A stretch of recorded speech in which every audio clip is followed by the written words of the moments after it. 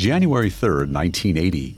At around 7:15 p.m., Peter Mawson, the personal assistant to wildlife conservationist Joy Adamson, sat in camp after supper and read.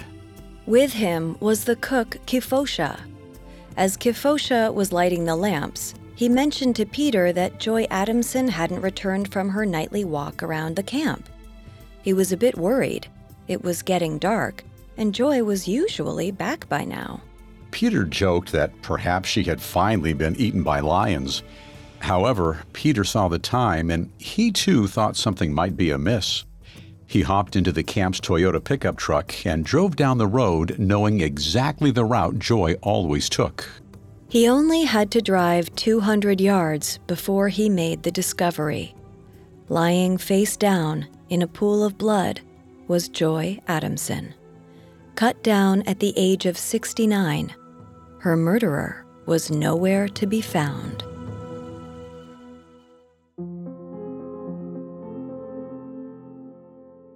One death can change the world. At least that's what assassins believe. Every week, we examine the famous assassins of history and the men and women who were assassinated. Welcome to Assassinations on the Parcast Network. I'm your host, Bill Thomas. And I'm your host, Kate Leonard. This is our second and final episode on Joy Adamson, the wildlife conservationist who was murdered by a disgruntled ex-employee.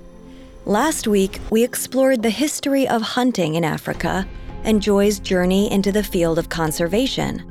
This week, we'll explore the aftermath of her murder and the legacy she left behind, as well as what may have happened if she hadn't been assassinated. At Parcast, we're grateful for you, our listeners. You allow us to do what we love. Let us know how we're doing. Reach out on Facebook and Instagram at Parcast and Twitter at Parcast Network. And if you enjoyed today's episode, the best way to help us is to leave a 5-star review wherever you're listening. It really does help. We also now have merchandise. Head to parcast.com/merch for more information. Peter Mawson stared down at his boss's lifeless body. He quietly called out her name, but it was met with silence. Panic overtook him. He quickly got back into the truck and reversed, but his nerves got the better of him, and he accidentally got stuck in some mud.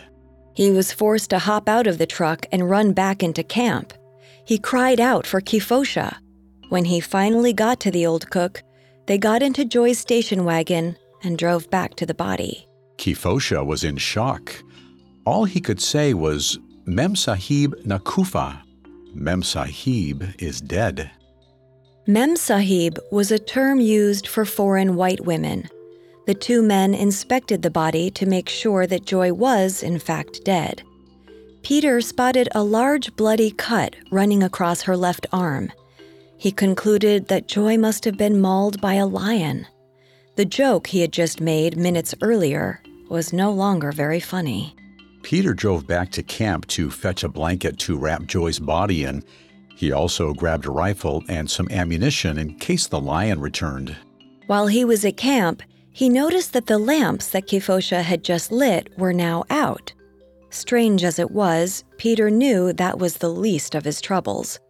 He quickly returned to Kifosha, and together the two men gently wrapped Joy's body in the blanket and placed her in the back seat of the station wagon.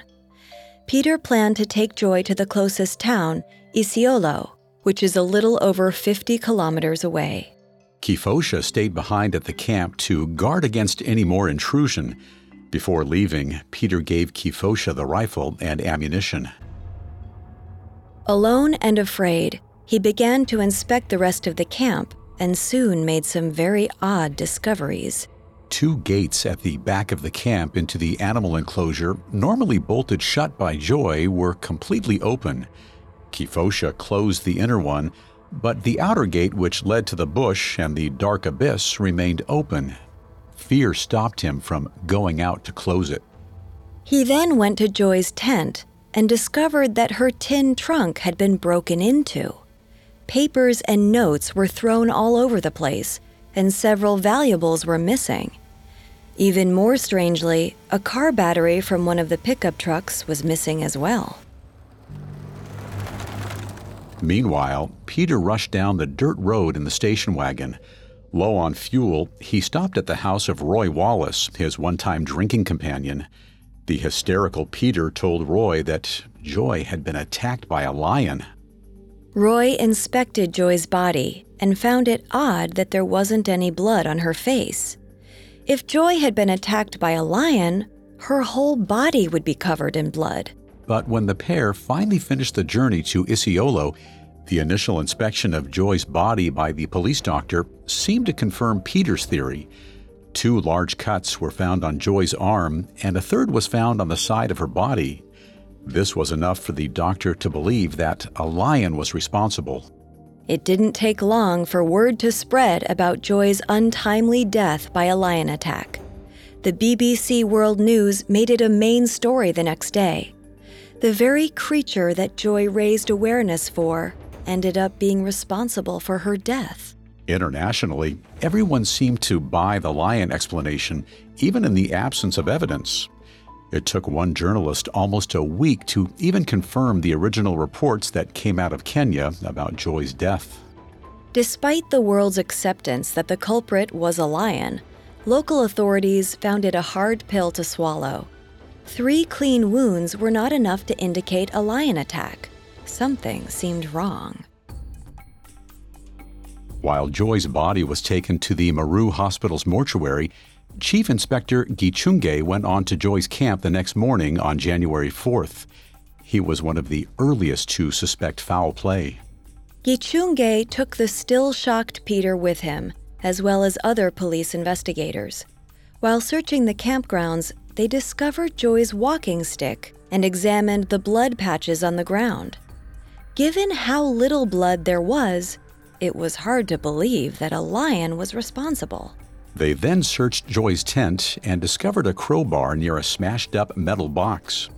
Upon further inspection, they discovered shoe prints on the ground. They followed the shoe prints and were led to the animal enclosure gates, the ones that Kifosha discovered were open after the murder.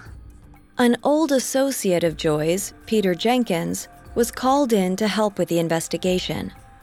Jenkins was the game warden of Maru National Park, where Joy and George had rehabilitated Elsa. His years of working with the Adamsons and as a game warden made him an expert on lion attacks. Jenkins set out looking for signs of lions in and around the surrounding area, but they couldn't find anything that would indicate a lion had been near the camp within the past few days. Jenkins then went to the mortuary to inspect Joy's body. Having seen his fair share of lion attacks, he immediately concluded that a lion was not responsible for Joy's death. The cut marks didn't match the typical signs. On January 5th, doctors in Maru agreed. They concluded that Joy's death did not come at the hands of a lion. The wound in the side of her body was 8 inches deep, and together with the 2 deep cuts on her arm, the doctors believed that a sharp object, like a dagger, was responsible. Joy's death was officially ruled a homicide. When Joy's second husband, Peter Bali, learned of her death, he allegedly said that the whole world mourns Joy, except her 3 husbands. George Adamson would disagree. Despite their contentious and sometimes violent relationship, George still loved his estranged wife, and he felt guilty that, in the previous weeks, he was unable to spend Christmas with her like they normally did. George had made a promise to Joy that if she were to die before him, he would sprinkle her ashes over the graves of Elsa the lioness and Pippa the cheetah. Because of this promise, Joy's funeral was held at the crematorium in Nairobi within days of the murder. In his diary, George Adamson recalled, "Her funeral was simple and quiet. None of Joy's oldest or closest friends were there that day, for they were either dead or in Europe. But old friends of mine, friends of Joy's later years, Austrian, English, and Kenyan, and friends of the wild animals and their country to whom she had given so much, were present." After the funeral, George took Joy's ashes and flew to Maru. He scattered some of the ashes over Pippa's grave marker, then buried the rest at Elsa's gravesite. In the nearly 70 years that she spent on this earth, The happiest Joy ever was when she cared for Elsa. Now she was finally able to spend eternity with her. Meanwhile, the investigation into Joy's killer was underway, and the police had a short list of possible suspects. They immediately guessed that the assassin was a former or current employee. It was well known that Joy got into loud and public spats with her workers. She gave them all enough motive to do the deed. Peter Mawson was the first suspect. During intense interrogation, the investigators grilled the assistant about his contentious relationship with his boss. It was well known that Peter and Joy rarely got along. Joy had aired her frustrations to her friends just days before her death, and Peter was the one who discovered the body alone. The rest of Joy's current and former employees were individually interrogated, and each one, by the end of the questioning, was cleared. However, one man seemed to be missing: Paul Ekai. In the weeks leading up to the assassination, Ekai had been living at his parents' manyatta near Isiolo. Manyattas are groups of huts, usually temporary, that consist of a single family or clan. On January 6th, police finally learned where Ekai was staying and came to the manyatta to speak with him. According to court records, Ekai fled as soon as he heard the police coming. He managed to evade capture and vanished into the wilderness. After escaping the police, Ekai traveled to the town of Baragoi. Baragoi stands roughly 200 miles from Isiolo, near Lake Turkana, formerly known as Lake Rudolph. The population consists mostly of people from the Turkana tribe, meaning Ekai, a Turkana himself, would have been able to blend in perfectly. For nearly a month, Ekai managed to stay off the police's radar. But that changed on February 2nd. That evening, Baragoi police were called by 3 men who claimed to have been attacked by bandits. When the police arrested the group of bandits in question, they discovered that one of them was Paul Nakwari Ekai. Ekai dutifully gave his name and handed the police sergeant his identification paperwork. The sergeant remembered hearing that name back at the police station. Ekai was on a wanted list provided by the police in Isiolo. When they returned to the police station, the sergeant informed the Isiolo police that they had found Ekai. After a month of hiding, Joy's assassin was in custody.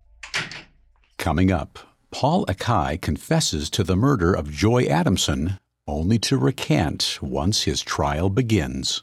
Now, back to the story. On February 3rd, 1980, exactly a month after the murder of Joy Adamson, Paul Ekai, one of the prime suspects, was finally in custody. Senior Superintendent Ngansira of the Isiolo Police interrogated Ekai for, according to the court files, 10 minutes.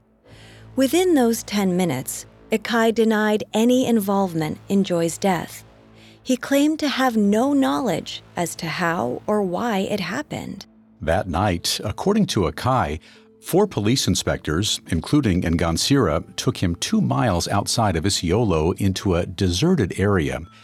They lit a fire, ordered Ekai to strip naked, and told him to confess to killing, quote, that old woman. Ekai refused. The police then kicked Ekai repeatedly in the stomach and in the head, demanding that he confess to the murder. When he still refused, they took an iron rod, heated it in the fire, and burned parts of his body. Ekai later claimed that string was tied tightly around his testicles and that he was whipped repeatedly. Ekai was beaten until he lost consciousness. He woke up at around 4 a.m. inside Ngansira's office. Before him were several sheets of paper that amounted to a full confession. He was forced to sign the documents. All 4 police officers denied having tortured Ekai into confessing. However, it is hard to deny the fact that after his arrest, Ekai was suddenly missing some teeth and had a split in his mouth. Ekai's signed confession answered the mysterious questions that surrounded the crime scene after Peter Mawson and Kefosha discovered Joy's body. According to the document, he stabbed Joy in a fit of rage after she accused him of being responsible for the robberies that had occurred in the camp. Afterwards, Ekai threw the simi, a type of dagger, into the nearby swamp. He quietly made his way into camp and extinguished the lamps that Kefosha had just lit. Despite having access to the proper technology, the police failed to test the lamps for fingerprints, so there was no evidence to either corroborate or contradict this statement. Ekai then made his way into Joy's tent, knowing exactly where the tin trunk was and knowing what was inside. While attempting to break into the trunk, Ekai was interrupted by Peter Mawson. Peter, who had just discovered Joy's body, was in the process of retrieving the rifle and blanket to wrap Joy's body. In his panicked state, Peter completely missed Ekai and left without seeing him. Once Peter left, Ekai made his way to the bush and hid there until Kefosha returned. When the time was right, he dashed out of the camp. But not before stopping at the pickup truck and stealing the car battery. Ekai knew that batteries were valuable and he could eventually sell it in Isiolo. He walked home in the darkness and hid the battery under a tree along the way. After his confession, the police took Ekai to the Shaba camp and had him point out exactly where the items mentioned in his confession were located. Ekai took them to the swamp where he allegedly threw the simi, but the police were unable to find it in the muddy water. Next, Ekai took the police 2 miles outside the camp where he hid the car battery. The battery was successfully identified by the supplier and by Peter. Ekai then took the police to a manyatta near Daba and showed them a knife similar to the one he claimed to have used to kill Joy.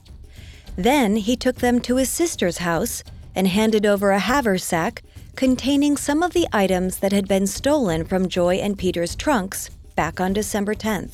Bloodstains, later revealed to belong to Joy, were also found on the haversack.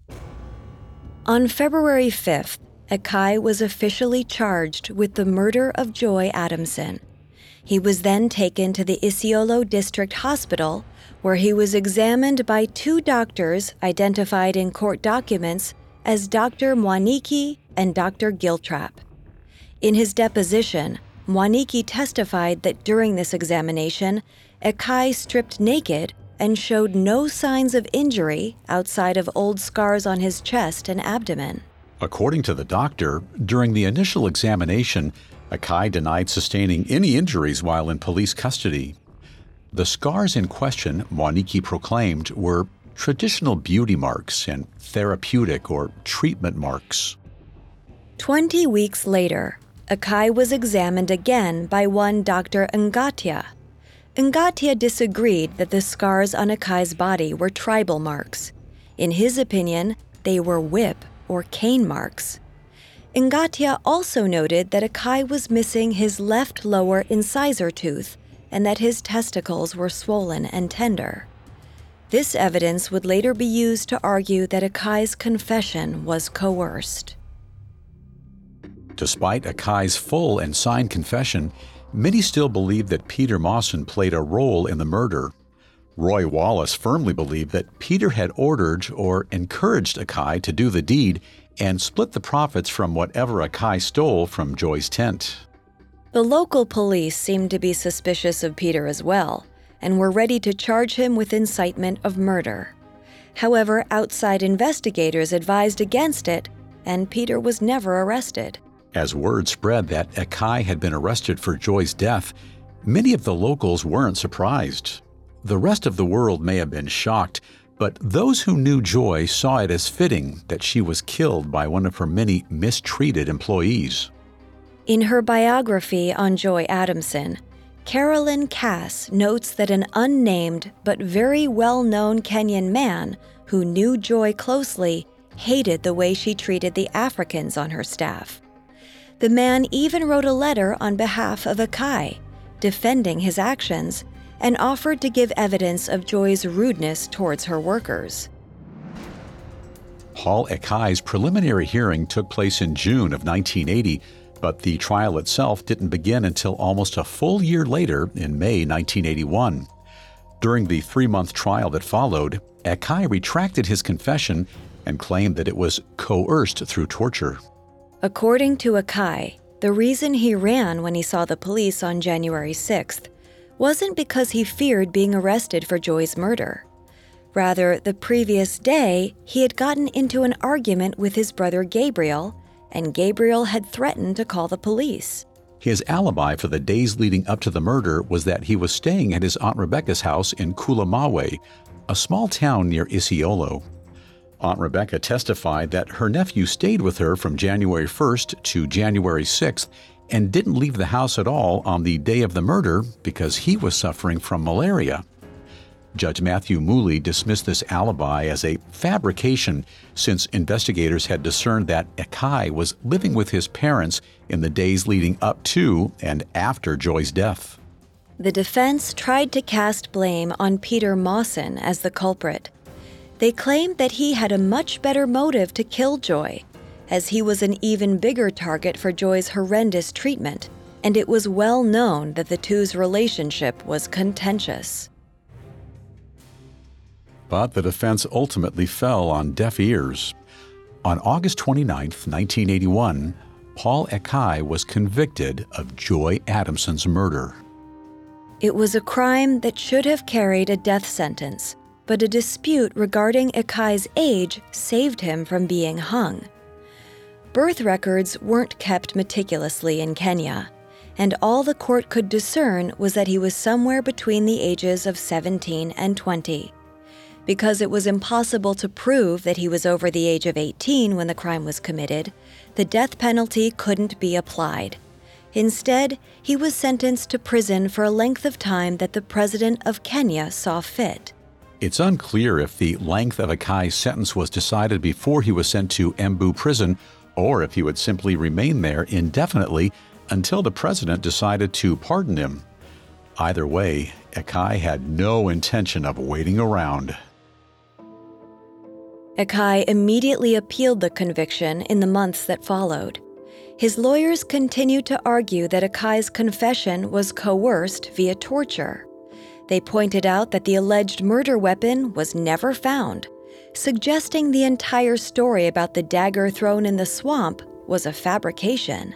During the trial, the police and prosecution had insisted on using the knife that Ekai pointed to at the manada on February 6th as evidence. Even though the actual murder weapon was never recovered from the swamp, the fact that Ekai had a similar one in his possession meant that he could have easily used another one to kill Joy. But during the appeal, the defense argued that the knife in question wouldn't have caused wounds similar to Joy's.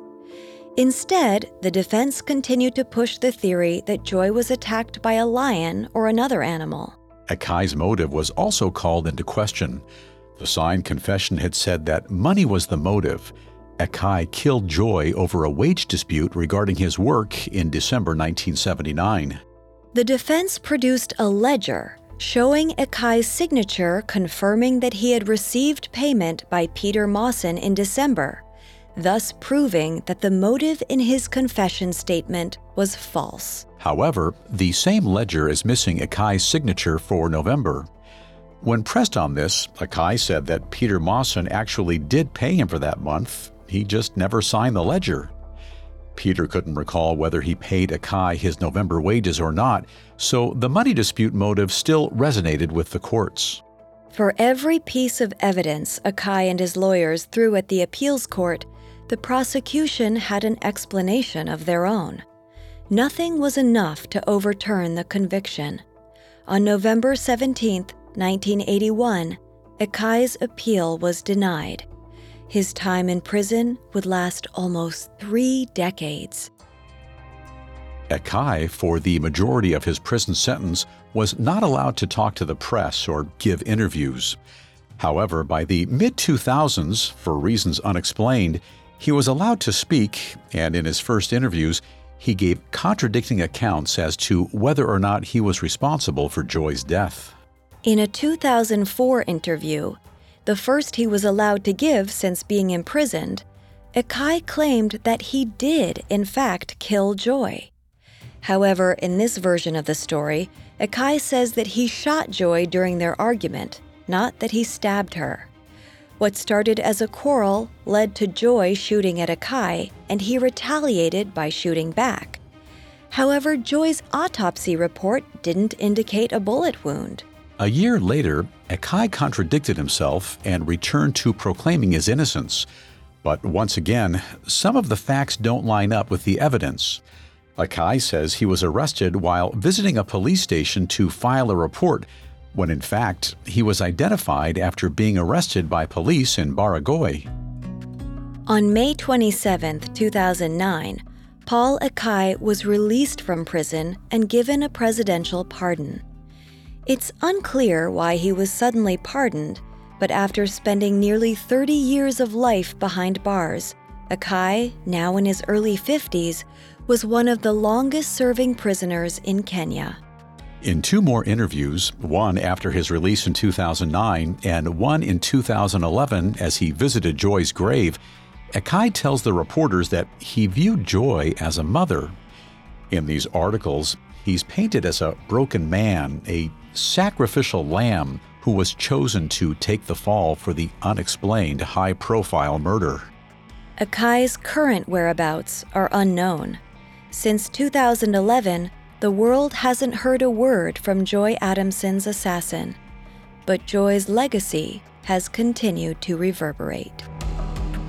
When we return, we'll explore the lasting legacy of Joy's work, and we'll consider what may have happened if Joy hadn't been killed on January 3rd, 1980. Now, back to the story. Hwange National Park in northwestern Zimbabwe is home to some of the world's most majestic creatures.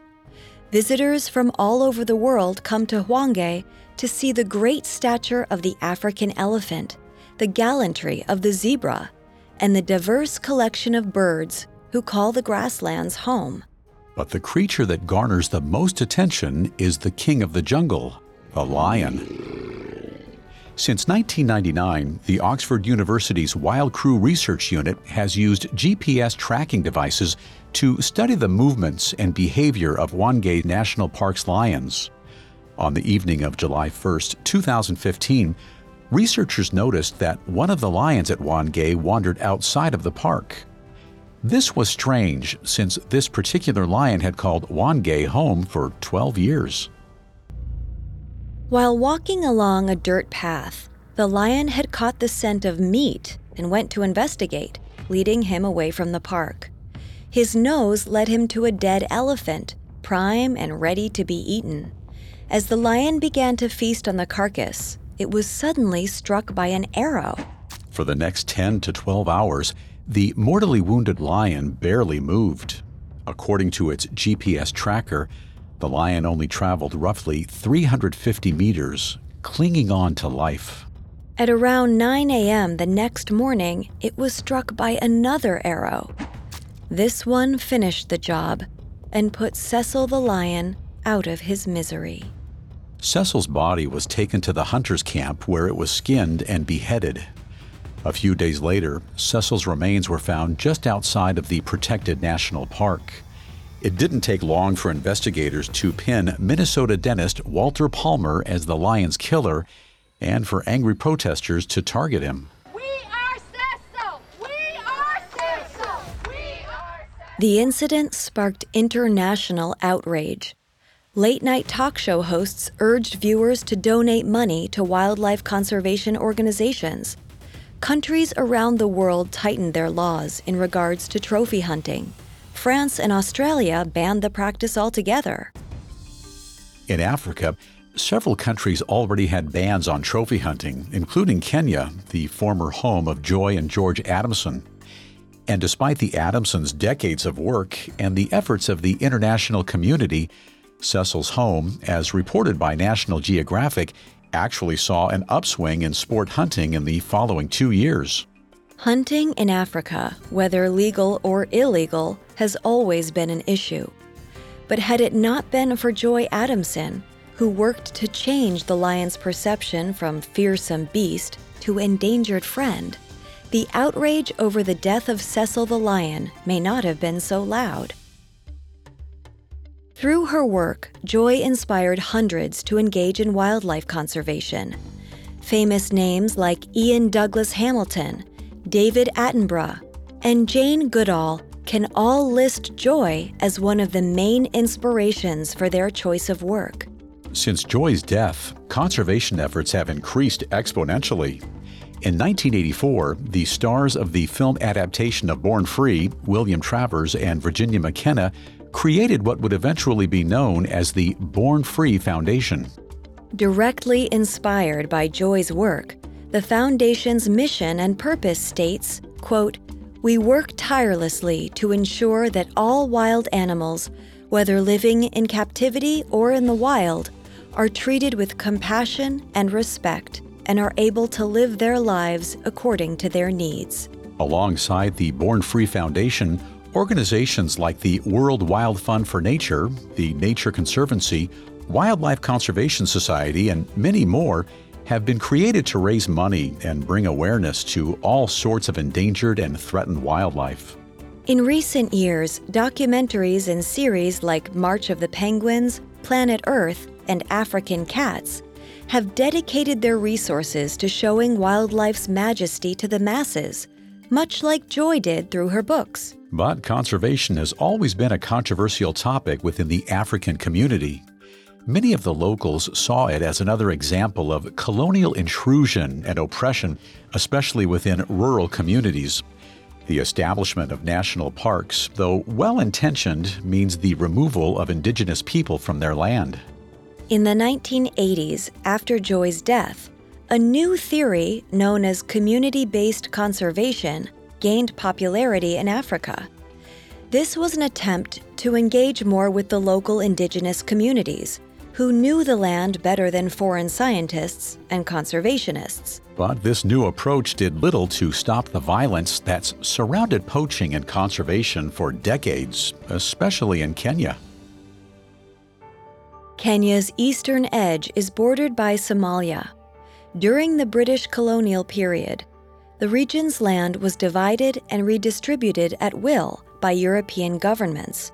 And once the British dissolved their East African colonies in the 1960s, violent territorial disputes broke out between Kenya and Somalia. The hostility between the two nations affected conservation issues since many poachers in the area were Somalian, and it was the Kenyan Game Department leading the fight against illegal hunting. After Joy's death, George Adamson continued to work at the Kora National Reserve, keeping his focus on stopping poachers. This made him an enemy of the Somalis, so much so that they put a bounty on his head. On August 20th, 1989, tensions came to a head when George's camp in Kora was ambushed by Somali bandits. George's assistant and some tourists were attacked, and when George came to the rescue, the bandits turned their focus to him. For decades, George had built a reputation as a swaggering English adventurer, someone from the novels of Joseph Conrad or the B-movie serials of the 1940s.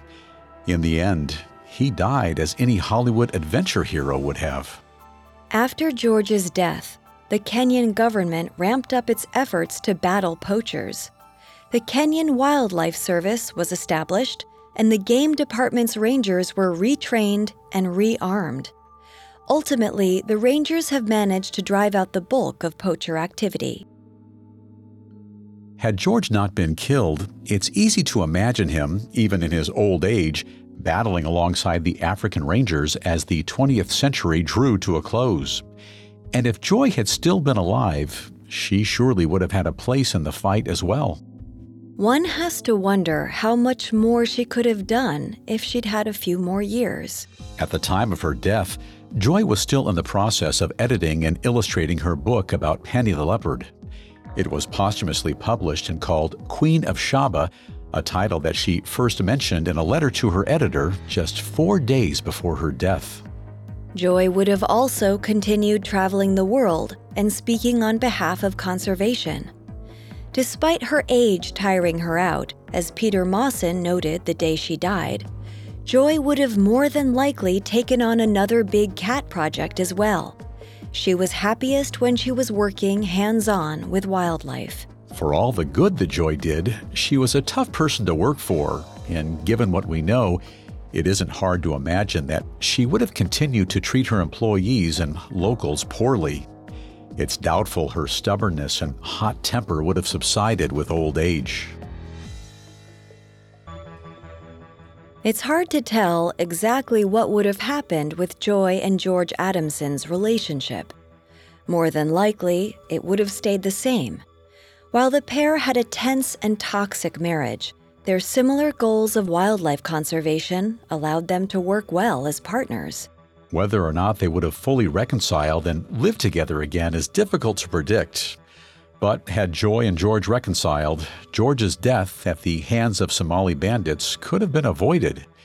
Even though George was a man from a different era, an old soul adventurer, Joy might have cautioned him away from being so stubborn when it came to the Somali issue. And what of the assassin himself, Paul Ekai? What if, on the night of January 3rd, Paul was able to end the dispute without violence? Given the little information that we know about Ekai and the murder itself, it's tough to say. Ekai was young, only between 17 and 20. Had he not decided in that moment to strike down his former boss, he may have just disappeared in the bush and found different employment elsewhere. Or he might have continued his pattern of petty robbery and eventually ended up behind bars for a different reason.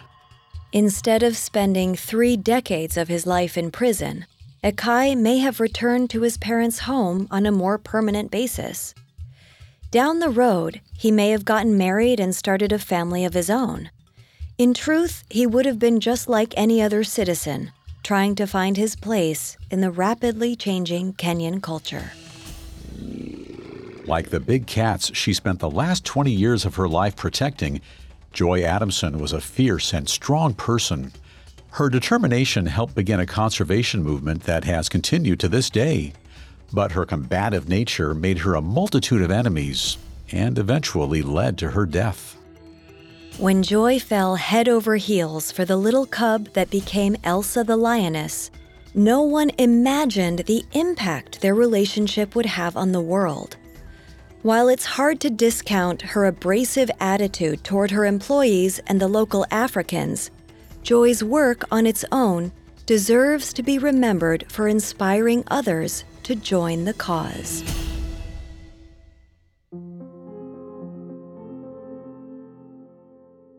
Thanks for listening to Assassinations. You can find more episodes of Assassinations as well as all of Parcast's other shows on Spotify or wherever you listen to podcasts. Several of you have asked how to help us. If you enjoy the show, the best way to help us is to leave a 5-star review. And don't forget to follow us on Facebook and Instagram at Parcast and Twitter at Parcast Network. We'll see you next time. Assassinations was created by Max Cutler, is a production of Cutler Media, and is part of the Parcast Network. It is produced by Max and Ron Cutler, with sound design by Andy Waits. Production assistance by Ron Shapiro and Paul Liebeskind. Additional production assistance by Maggie Admire and Carly Madden. This episode of Assassinations was written by Joe Guerra and stars Kate Leonard and Bill Thomas.